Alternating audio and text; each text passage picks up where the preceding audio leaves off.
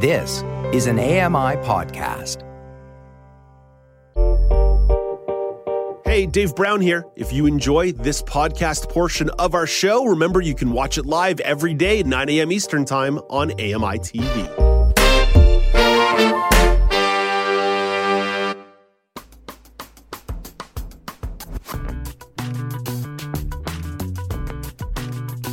Welcome back. It's Now with Dave Brown on AMI TV. I'm Dave Brown. It's Friday, March the 10th, 2023.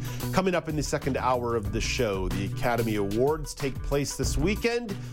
Entertainment critic Michael McNeely stops by to give his predictions. And a new literary prize has been created to celebrate fiction. Karen McKay will tell you all about the Carol Shields Prize for Fiction. Before you get any of that, let's bring in Brock Richardson for a sports chat.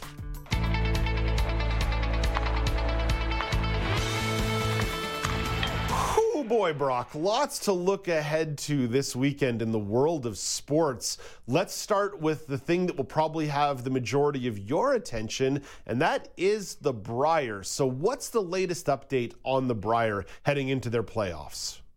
So we know now that the matchups for today will be Kevin Koe versus Mike McEwen from Ontario, Brendan Bottcher versus Tanner Horgan. And we know that Matt Dunstone and Brad Gushue have advanced to the non-knockout stage for the moment.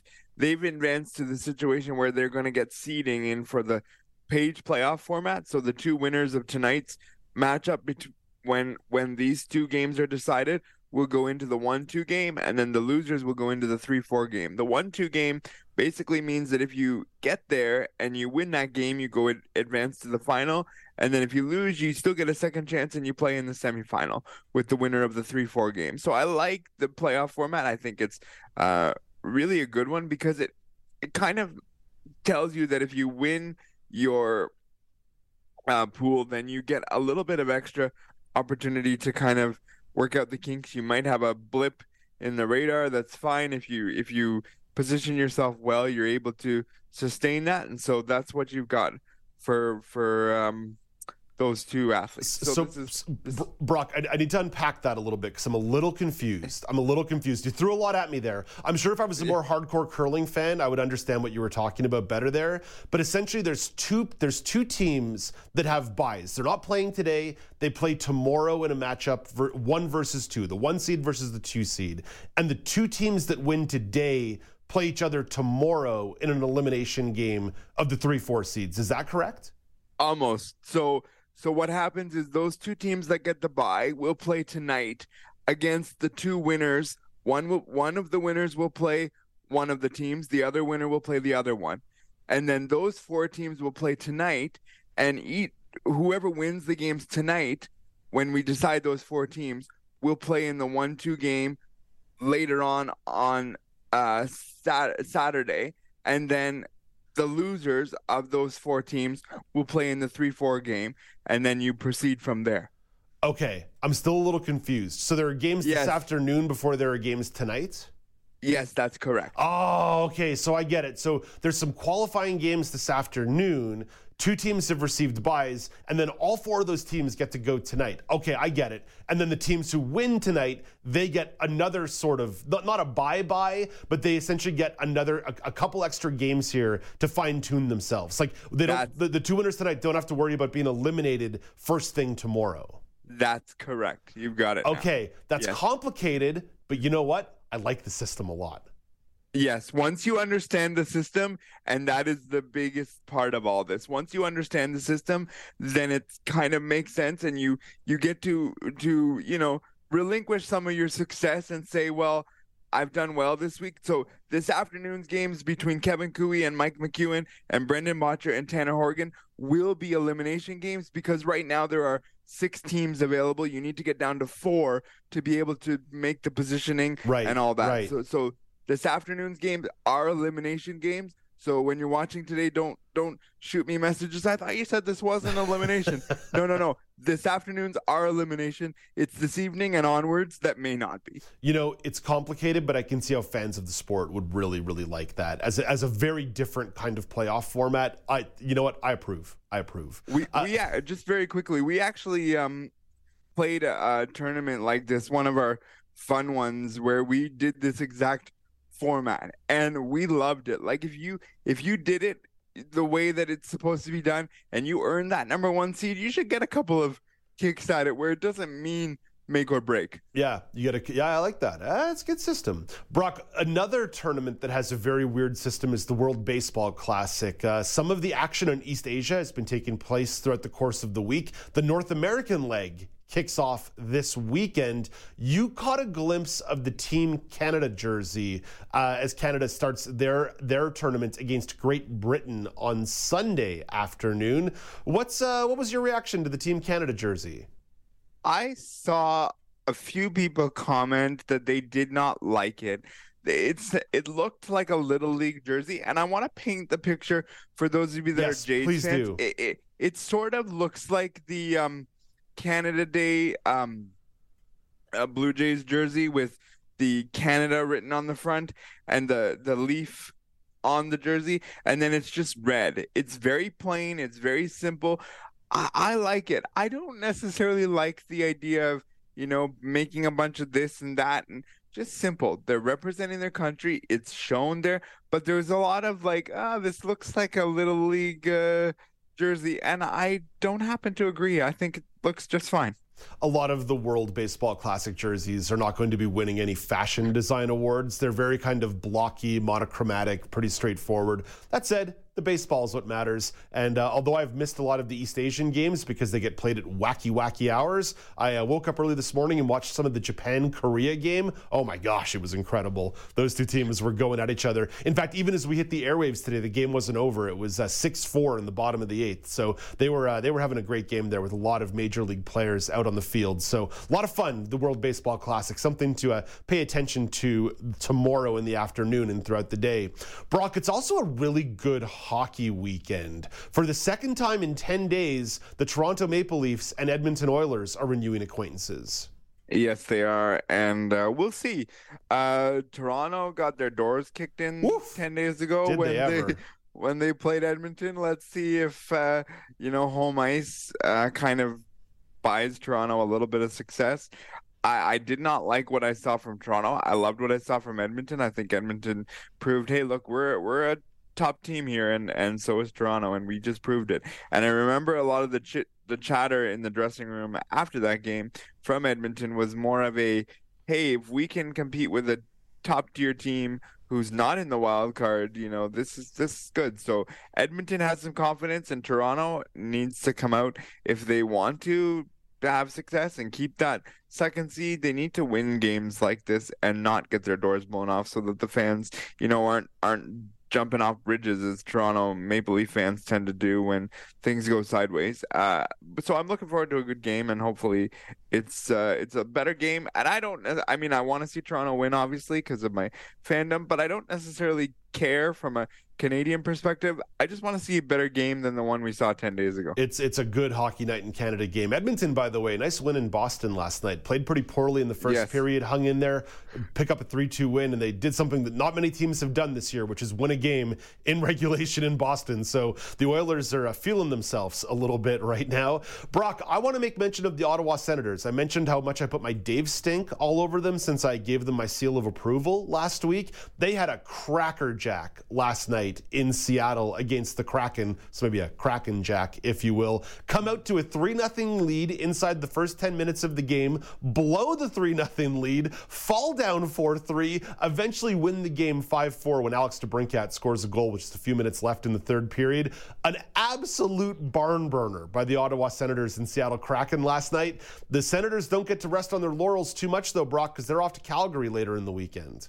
Yeah, and you know what? This is one of those games I have previewed and going to take in a little bit of it at least and see this, because Calgary is a struggling team. Calgary is one of those teams that I am really disappointed in. I expected better things from Calgary, and I'm not seeing it, and so we'll see. But Calgary is slowly slipping away from potential of being in the wild card, and Ottawa's kind of in that mix of like, maybe we're playing for something, maybe we're not. So this is an interesting matchup, and see whether Ottawa kind of gets really up to play this game, and see whether Calgary decides we're actually going to make a run at this. But I'm seeing it slowly taper off if you're Calgary. With just a couple, with basically about a dozen games left in the season, this is a last call game for both these teams. If you lose this game, you're pretty much cooked, minus some kind of gargantuan winning streak. So the emotions are going to be running high when Calgary when Calgary plays host to Ottawa.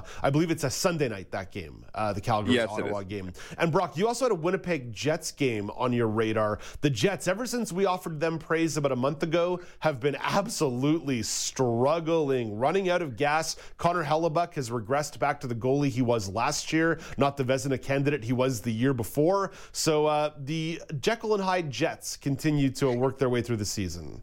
We should just stop offering praise to teams. This is what I'm learning to be true on these segments. It's it's tough. And again, Winnipeg has been one of these inconsistent teams. Sometimes they're good, sometimes they're not. And when you don't have Connor Hellebuyck doing Connor Hellebuyck things in goal, you're pretty much up the creek. You can have all the, firepower up front you want, but if you don't have the guy stopping the puck like he should at a caliber that Connor Hellebuyck can be, this is trouble. So for me, I'm going to stop offering praise to Canadian teams because it seems to the broadcasters stink all over it. Yeah, that's the way it goes. Brock, one thing to put on your radar here. It is March, which means that it's NCAA basketball tournament time. This weekend is the conference tournaments, but still gives me the opportunity to do my Dickie V, my Dick Vitale impression. It's the madness, baby. It's a dandy. And there is a dandy tonight at 6:30 p.m. Eastern Time on Fox between the University of Connecticut and Marquette University. Marquette University ranked 6th in the country. Connecticut ranked 11th in the country. It's the semifinal of the Big East tournament in Madison Square Garden. Marquette is one of these sneaky dark horse potential tournament winning teams next week when the big national tournament kicks off. One of the most efficient scoring teams in the nation. They do not play fast. They play real slow. And Connecticut is a little bit the other way. They like to play the game with a bit of tempo. If Marquette wins tonight in the semifinal of the Big East tournament and goes on to win the Big East tournament, they're looking at a potential number 1 seed when the seeds are announced on Sunday. So Brock, you always like me to put some things on your sports radar. 6:30 p.m. Eastern Time tonight. Marquette and Connecticut. It should be a dandy. I love the impression. I have heard that. That's pretty accurate. I do my Dickie V. I've been working on it for a couple of years. Brock, thank you for this. Have a great weekend. You as well. That's Brock Richardson. He's a dandy. It's a madness with Brock Richardson. He is at the AMI Sports Desk. Alex Smythe is at the AMI Weather Desk.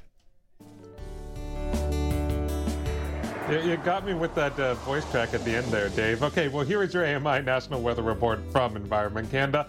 We'll start off in Corner Brook, Newfoundland. It's mainly cloudy with a chance of snow or freezing rain this morning. There's wind gusts up to 50 kilometers per hour. The high is 1, but feeling like minus 9 degrees. In Charlottetown, PEI, there's clouds rolling in. There is a chance of snow today. There's also wind gusts up to 50 kilometers per hour. The high is minus 1. Feeling like minus 12. In St. John, New Brunswick, it's increasing clouds as the day goes on. The high is 2 degrees, feeling like minus 10 with that wind chill. Over to Quebec City, Quebec, it's a mix of sun and clouds today. The high is 3 degrees, but a minor wind chill that makes it feel like minus 5. Here in Toronto, Ontario, it's cloudy with snow starting this morning. There's up to 10 centimeters expected to fall. The high is minus 1, feeling like minus 8. In Sault Ste. Marie, Ontario, it's mainly cloudy with a chance of snow this morning. The high is minus 3, feeling like minus 11 with that wind chill. Over to Brandon, Manitoba, it's mainly cloudy with a chance of snow. The high is minus 4 and the wind chill makes it feel like minus 19. There is a snowfall warning in effect with heavy snow expected overnight and into tomorrow. In Regina, Saskatchewan, it's mainly cloudy with a chance of snow today. There's also wind gusts up to 60 kilometers per hour. The high is -6 with a wind chill of -23. And there's actually a blizzard warning effect in place right now set to begin this evening. In Lethbridge, Alberta, there's heavy snow starting this morning with up to 10 centimeters set to fall. The high is -10, feeling like -23 with that wind chill. In Red Deer, Alberta, it's mainly cloudy with snow starting this afternoon. It's -10 as well, but a bit cooler with a wind chill of -25. Over to Whitehorse, Yukon, there's snow off and on today with up to 2 centimeters set to fall. There's also wind gusts up to 50 kilometers per hour. The high is -10 with a wind chill of -25. To BC, we'll start in Kelowna, BC. It's cloudy with a chance of snow today. The high is 3 degrees, but feeling like -9.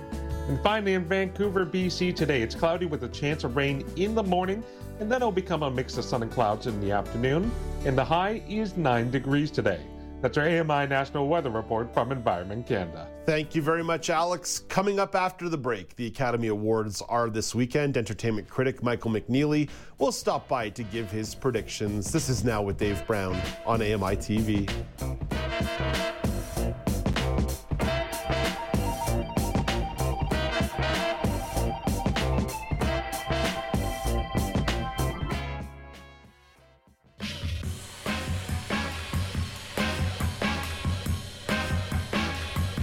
Welcome back. It's Now with Dave Brown on AMI. The Academy Awards take place this Sunday night on CTV. Oscars will be handed out for all sorts of achievements in film. Entertainment critic Michael McNeely has a few predictions on who will take home the hardware. Hey, good morning, Michael. Hi, how are you today? I'm doing well. Looking forward to a bit of an Oscars preview here, along with some predictions that I'm going to take to my online gambling websites. But Michael, we'd be here all day if we tried to break down all the categories. So let's focus on a couple of the biggies. The nominees for Best Actress are Cate Blanchett for her role in Tar, Ana de Armas in Blonde, Andrea Riseborough in To Leslie, Michelle Williams in The Fabelmans, and Michelle Yeoh for Everything, Everywhere, All at Once. Michael, according to you, the winner is? It's going to be Michelle Yeoh. And the reason I say that is because she has proven herself to be a wonderful performer, not only in this film, but also a lifetime achievement. One of the things that happens with the Oscars that I've noticed and that other people have noticed is that the Oscars reward people who have had a lifetime of work in the entertainment industry. And sometimes you get an Oscar not for the best movie, but for a movie that's good enough to make sure that you get the recognition that you deserve. However, Everything, Everywhere, All at Once is a great movie by everyone's standards. So it will be very, very impressive for Michelle to win this. Michael, I am not going to disagree with you at all here. I thought she was phenomenal in this part, both as a very human character, but also as an action character. The range that she showed, absolutely Oscar-worthy. Yes, and to know that she's an older woman and that she's carrying her weight in all the action scenes is certainly something to be remembered. And it's not only that, it's also the Asian representation that we've talked about being so fundamental in the last few years on this segment is still going strong today. We still have a lot of racism and discrimination out there in the world, and this will help set things right to show that many people deserve to be recognized for their talents. Moving over to Best Actor, the nominees are Austin Butler for his performance in Elvis, Colin Farrell for The Banshees of Inisherin, Brendan Fraser in The Whale, Paul Mescal in Aftersun, and Bill Nighy in Living. Michael, and the Oscar goes to? It goes to Brendan Fraser, unfortunately, for The Whale, which I'm not happy about. I'm not happy about because it trivializes people with disabilities, and it's one of those films that's very stereotypical, where someone is wearing a fat suit. again, it's Brendan Fraser being recognized, not necessarily the movie itself, but it's important that Brendan Fraser gets recognized now because he has survived a Me Too movement. He was sexually harassed himself, and he's coming back after a long time away. So I believe the Academy will want to recognize his efforts in coming back, and that they'll be attracted to the disability in the costume kind of movie. So despite my disappointment, I understand why he would get the award. If I could give the Oscar to anybody I wanted, I would give it to Paul Mescal, because I believe that he deserves it. He gave a haunting performance in After Sun, which no one should miss. And After Sun is a movie about a father and a daughter who are trying to have a good vacation, but we realize that it's the last vacation that they will have together. So that's Best Actor and Best Actress. Finally, the big one. Best Picture. The nominees are All Quiet on the Western Front, Avatar, The Way to Water, The Banshees of Inisherin, Elvis, Everything Everywhere All at Once, The Fabelmans, Tar, Top Gun Maverick, Triangle of Sadness, otherwise known as My Sex Life, Women Talking. Michael, who is taking home the Oscar? One, we could give Steven Spielberg another Oscar, because of course he doesn't have enough. But if we give Steven Spielberg an Oscar, we're going the historical route, because The Fabelmans is really a biopic about Steven Spielberg himself. So again, I think we would be a hard win. Steven Spielberg himself, as well as Paul Dano and Michelle Williams, for playing his parents. So it's really a Steven Spielberg love fest. However, I think we're going in the other direction. I think we're going Everything Everywhere All at Once. Again, because it's been nominated 11 times. So we're probably going to get at least nine awards here. And this is going to be one of them. It's not just Michelle Yeoh, it's everyone else, including Ke Quan, who Steven Spielberg supported in his original Indiana Jones. It was Stephanie Sue, and it was James Hahn. James Hahn is 94 years old. Can you believe that? And he thinks his career is just getting started. Can you imagine being 94 years old and being excited to start doing some more movies because finally you're getting the recognition that you deserved? His wife, of course, is not too happy. His wife wants him to retire and to have fun with her. And presumably they're seeing their home. But no, when you're an actor, it's in your bones and you gotta fight it out. So I think what I really like about Everything Everywhere All at Once is it's a queer story too. There's a queer dynamic in there. And it's impressive that everyone at the end of the film comes to accept the lesbian relationship, which is at the core of the film itself, including the 94-year-old grandfather. So please give that film an Oscar, and just let Steven Spielberg be okay. He'll be fine. He's got E.T. phone home, but whatever. Michael, once again, I'm inclined to agree with you. I have not seen all 10 of these movies, but of the ones that I've seen, Everything Everywhere All at Once was by far the best of them. It was by far the best in class as an achievement in filmmaking that told a fairly complex story in terms of the way the story was told. But at its core, it was such a beautiful human story about a family dynamic. It was literally everything, everywhere, all at once. It was a movie that made me laugh, it made me cry, and was loaded with great action. Michael, I would say Everything, Everywhere, All at Once is a masterpiece in filmmaking. I think I agree with you in that regard. I think the historical significance of the film cannot be underestimated. I think if it wins the Oscar, it's going to do so much good for so many people in 20 years from now, 30 years from now. The only thing that I need to make sure that doesn't happen is that nobody gets slapped, and that we don't mix up the envelopes, and that we don't take our pants off, and that we don't give too long speeches, and that we don't have, protests happen willy-nilly. So I just want a regular Oscars for once in our lives. Yeah, just a normal, everyday, run-of-the-mill Oscars. Just hand out some awards, everybody go to the parties, get your gift bags, and have a good time.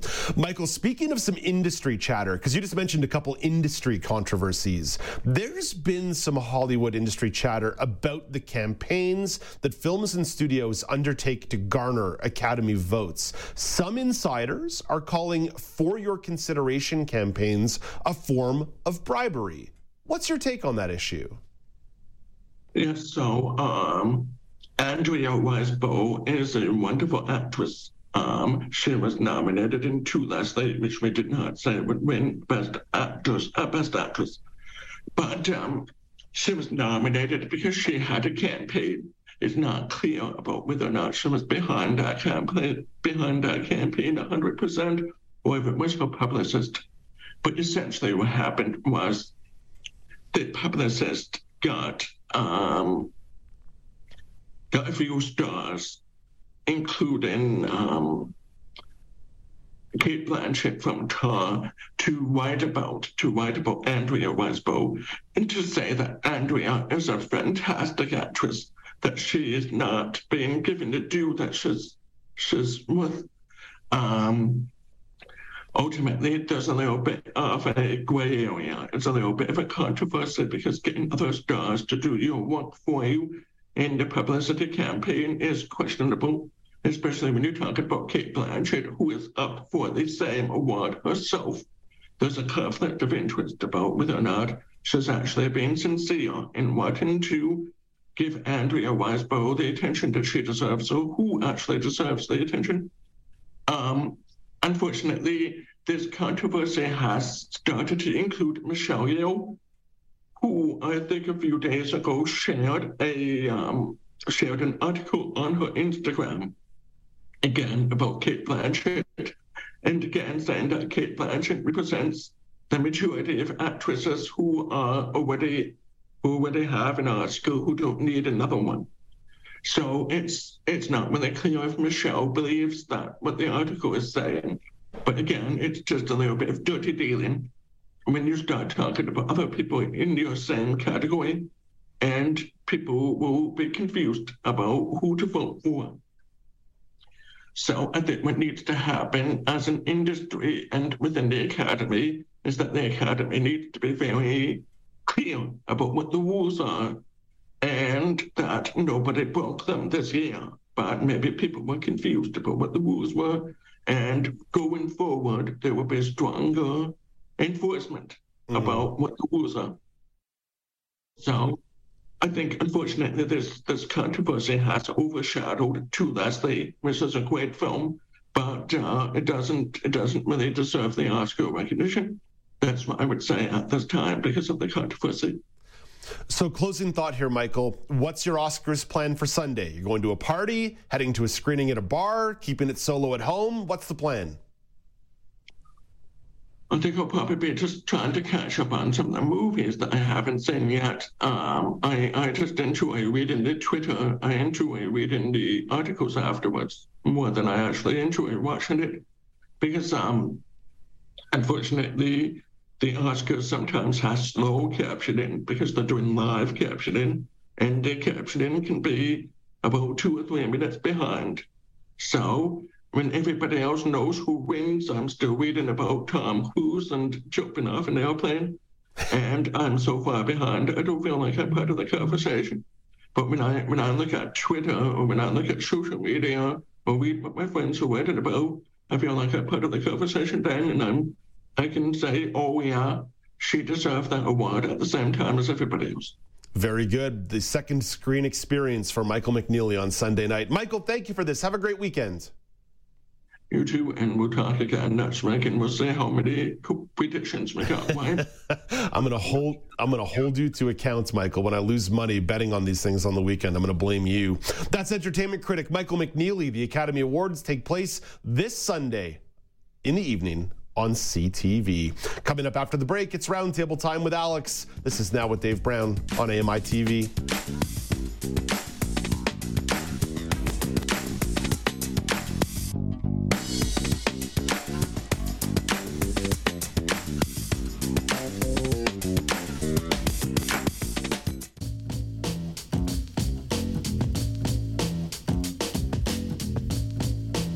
Welcome back. It's Now with Dave Brown on AMI TV.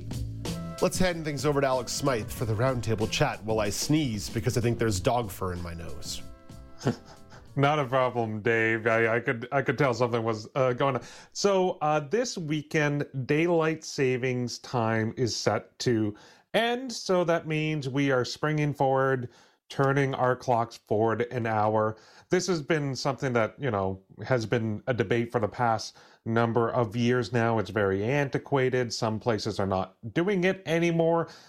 Like, a lot of people seem to be on the fence where there's a lot of holding patterns or plans. Well, if some places change, then we will change as well. So I wanted to open it up to the panel, and I want to find out, what will it actually take for us to finally adopt a change and no longer deal with daylight savings and time and all that stuff. So, Ramya, why don't we start with you? What will it take to end daylight savings time?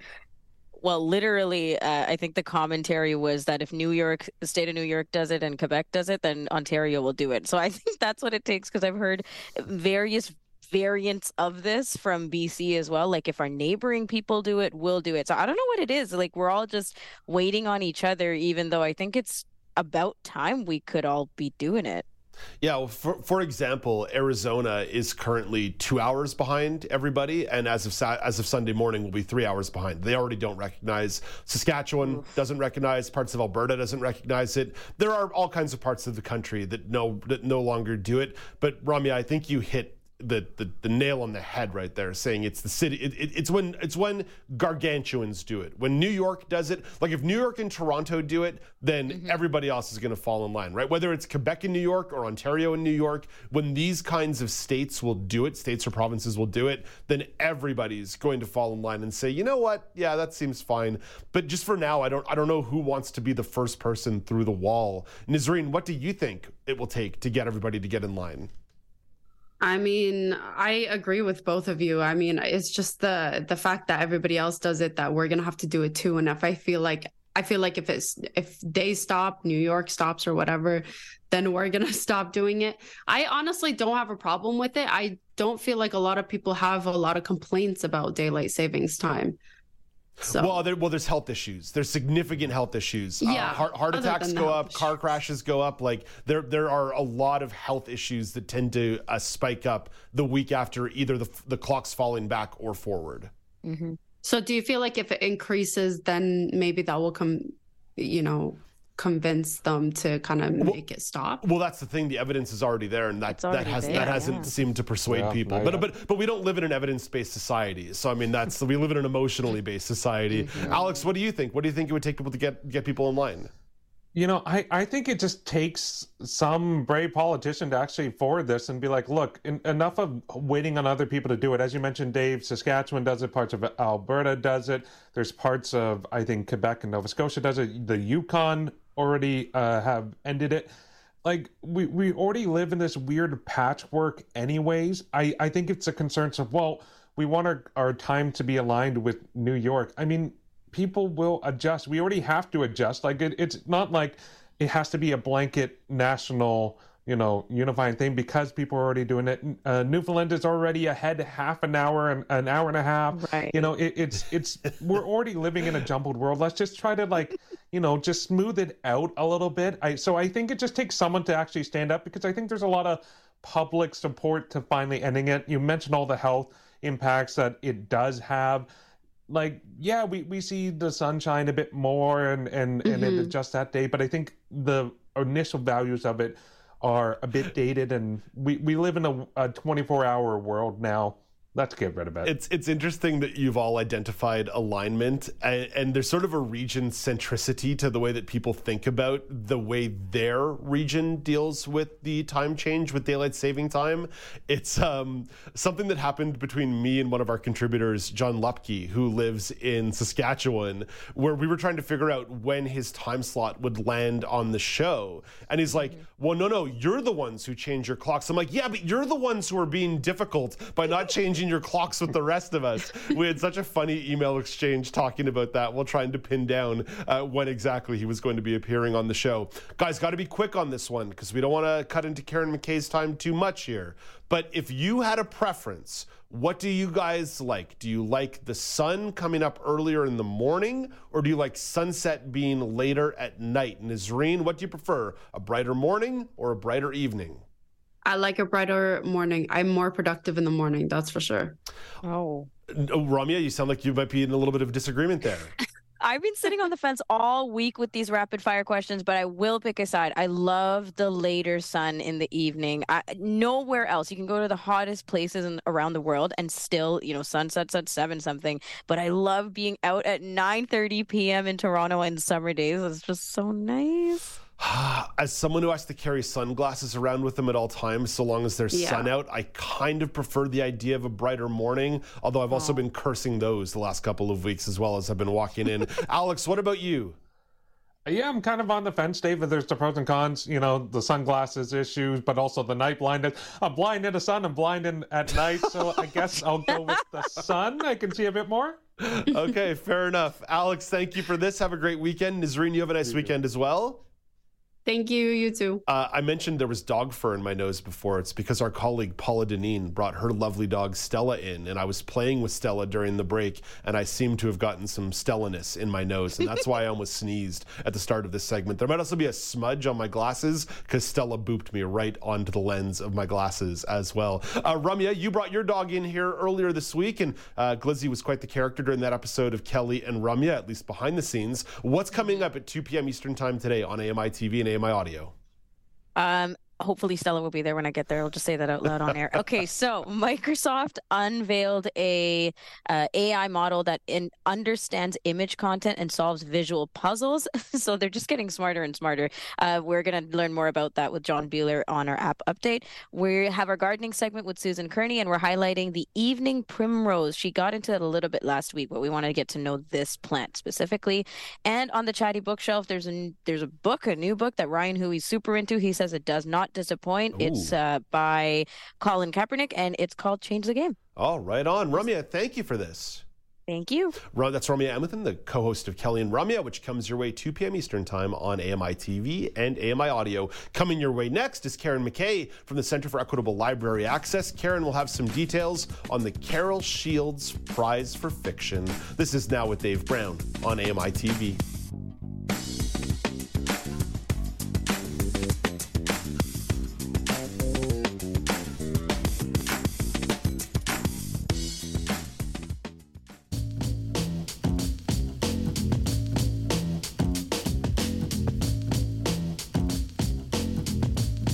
Welcome back. It's Now with Dave Brown on AMI. There is a new literary award named after the writer Carol Shields. The prize is for fiction, and Karen McKay, the communications manager for the Center for Equitable Library Access, has some details on it. Hey, good morning, Karen. Good morning, Dave. Nice to see you back. Nice to be back, and always great to talk literature with you. Karen, to your mind, what's the significance of this award being named after Carol Shields? Well, really, it's to increase the awards for female and non-binary writers. There's lots of data that shows that really we're still in an area where those categories of writers don't get as much promotion, and as a result, they don't make as much money, they don't get as many opportunities.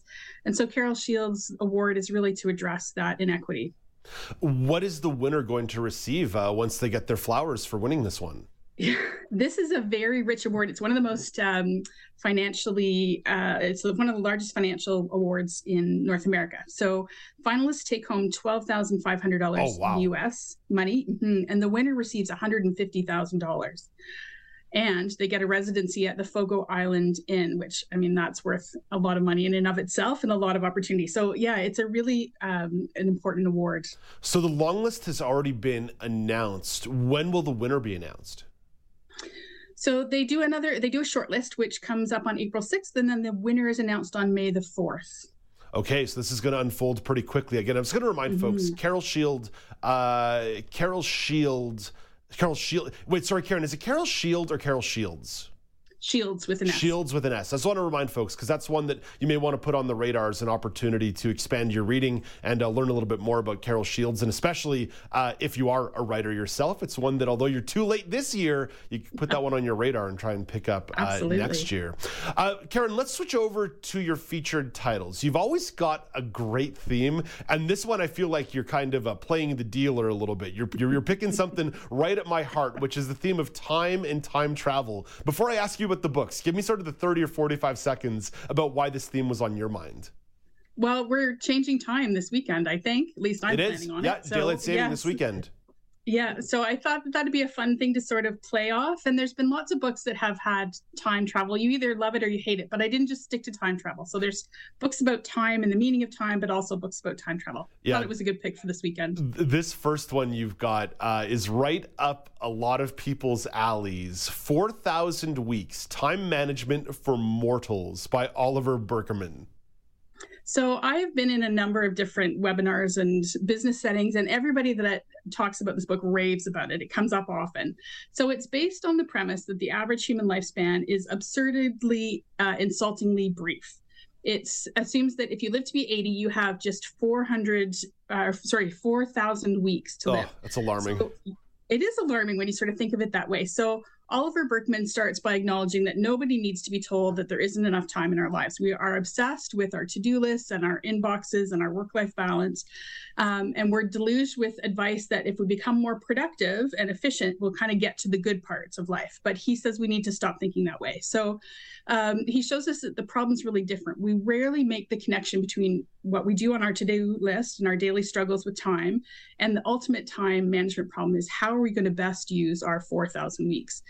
So this book is really well researched. It draws on insights of ancient and contemporary philosophers, psychologists, spiritual teachers, and he delivers a really entertaining take on this. So it's humorous, but it's also practical, and it's also going to get you thinking in very profound ways. So he pretty much cuts to the chase in the book. He says, if you've got 4,000 or so weeks to live, you'll never be able to accomplish all the things you'd like to do. And even if you could, would it matter? Because in the end, in the long run, we're all dead, which is, it just sort of makes you think, okay, maybe we need to think differently about this. Yeah. Maybe it's time to get cracking, maybe it's time to do something.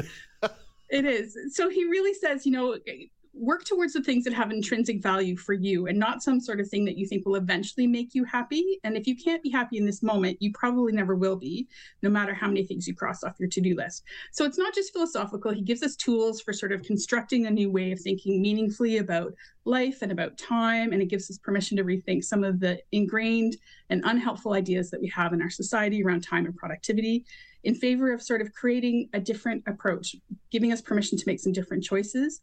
And ultimately, it sort of changes the idea of productivity to become more about encouraging building communities and helping find meaning in life, and that, letting some of those things on your to-do list fall to the wayside because they're not going to matter in the long run. This next one, very famous author, maybe not his most famous work, though. It's 11/22/63, a novel by Stephen King. Yeah, so this book, he actually started to think about it in 1971, and it took him about 30 years to write it. So it's been a long time percolating. It is based on the idea that Jake Epping, who's an English teacher from Lisbon Falls, can time travel to prevent the Kennedy assassination. So Jake, through his friend Al, discovers a portal that takes him back to 1958, where he takes over Al's obsessive mission to prevent the Kennedy assassination. Jake finds himself a new life in the past. He creates a new identity, and he lives in a world filled with big American cars and rock and roll, but also racism and sexism and homophobia, some of the things that we've made some efforts to move forward from in current time. So Jake falls in love with a beautiful high school librarian, Sadie, and as the date of 11/22/63 approaches, he encounters a loner named Lee Harvey Oswald, who we all know. And so this is a really extremely well-researched piece of historical fiction. It's also a look at time travel. He sort of plays with the idea about if you could change something in the past, what will it do to the future? It's also a small town thriller. There's some interesting things. I don't think Stephen King can get away from writing some things that are sort of thriller based, right? Is it set in Maine? Is it set in Maine? Yeah. Well, it ends up in Texas, but I'm not gonna ruin the whole thing for you. But it's really a beautiful love story. So there's something in here for everyone. Stephen King is masterful in terms of how he creates characters, and they're so vivid and they're so likable and they're so believable that we can sort of get ourselves caught up in the whole idea of time traveling, which is pretty phenomenal. So this book is not a light, easy read. It's 800 pages. The narrated version, it's 32 hours. So you might want to read the book we talked about before to see if this is one of the books that you want to spend your time on. But it's a fantastic book, well reviewed. It's a little bit older. I don't think it's gotten the visibility that it probably should have. And you don't have to love Stephen King's sort of genre, like his gore. There's no gore in this book. It's just a historical fiction book, but it's a page turner, even at 800 pages. Karen, one of the regular themes within these theme discussions is we run out of time. So it seems all the more appropriate today. So I've got to hold you to sort of a minute on this one, and I'll give you the choice of The Order of Time by Carlo Rovelli or The Dream Daughter, a novel by Diane Chamberlain. Oh, I'm going to pick The Dream Daughter, a novel by Diane Chamberlain. So this is a book about a Carolyn Sears. It's 1970. She's pregnant. Her husband's been killed in Vietnam, and she finds out that there is a problem with the baby, that there's a problem with the baby's heart. And so her brother-in-law, Hunter, who sort of embraced the Sears family and never looked back, he is telling her that something can be done about the baby's heart, something that will shatter every preconceived notion that Caroline has and will require a leap of faith, literally. And so for the love of her unborn child, she sort of starts on this journey. The book is it's beautiful, it's genre spanning, it's breathtaking. All of these different family stories weave together. It's really a lovely, gentle, tender, but interesting book and on time travel. Karen, thank you for this, and I apologize that I never give you your rightful time due, but all the best to you. Have a great weekend, and good luck setting those clocks forward. Thanks, you too. That's Karen McKay, the Communications Manager at the Center for Equitable Library Access. You can follow CELA on Twitter at CELA Library. That's CELA Library on Twitter. That's all the time we have for the show today. It's all the time we have for the show this week. Remember to adjust your clocks, or be like me and just let the machines do it for you. I haven't changed the clock on my stove in forever. Whatever time my stove says is what it says. And I just let my stove be and live its life. And otherwise, my phone adjusts its clock automatically. Until Monday morning at 9 a.m. Eastern Time, I'm Dave Brown, reminding you to play safe, play fair, but don't forget to have some fun. And as we do at the end of every week, we say thank you to the people who put this show together behind the scenes. So let's roll those credits. Host, Dave Brown. Co-host producer, Alex Smythe. Sports reporter, Brock Richardson. Contributors, Rami Amuthan and Nazreen Abdel-Majid. Senior show producer, Hendrika Delanarol. Visual producer, Bruce Baclarian. Producers, Paul Daniel, Marianne Dion-Jones. Production assistant, Kingsley Juco. Director, Anastasia Spalding-Stenhouse. Control room operators, Daniel Panamondo, Eliza Rocco, Parker Oxtoby. Manager of Operations, Kyle Harper. Manager of Live Production, Paula Deneen. Director of Content Development, Kara Nye. Vice President of Programming, John Melville. President and CEO, David Arrington. Give us your feedback, 1-866-509-4545. Copyright 2023, Accessible Media, Inc. An AMI original production. Hey, Dave Brown here. If you enjoy this podcast portion of our show, remember you can watch it live every day at 9 a.m. Eastern Time on AMI TV. Hi, I'm Ramya Amuthan. Join me weekly for AMI Audiobook Review, the podcast that explores new titles, introduces us to famous narrators, and updates what's hot at the Center for Equitable Library Access. Download episodes of AMI Audiobook Review from your favorite podcast provider.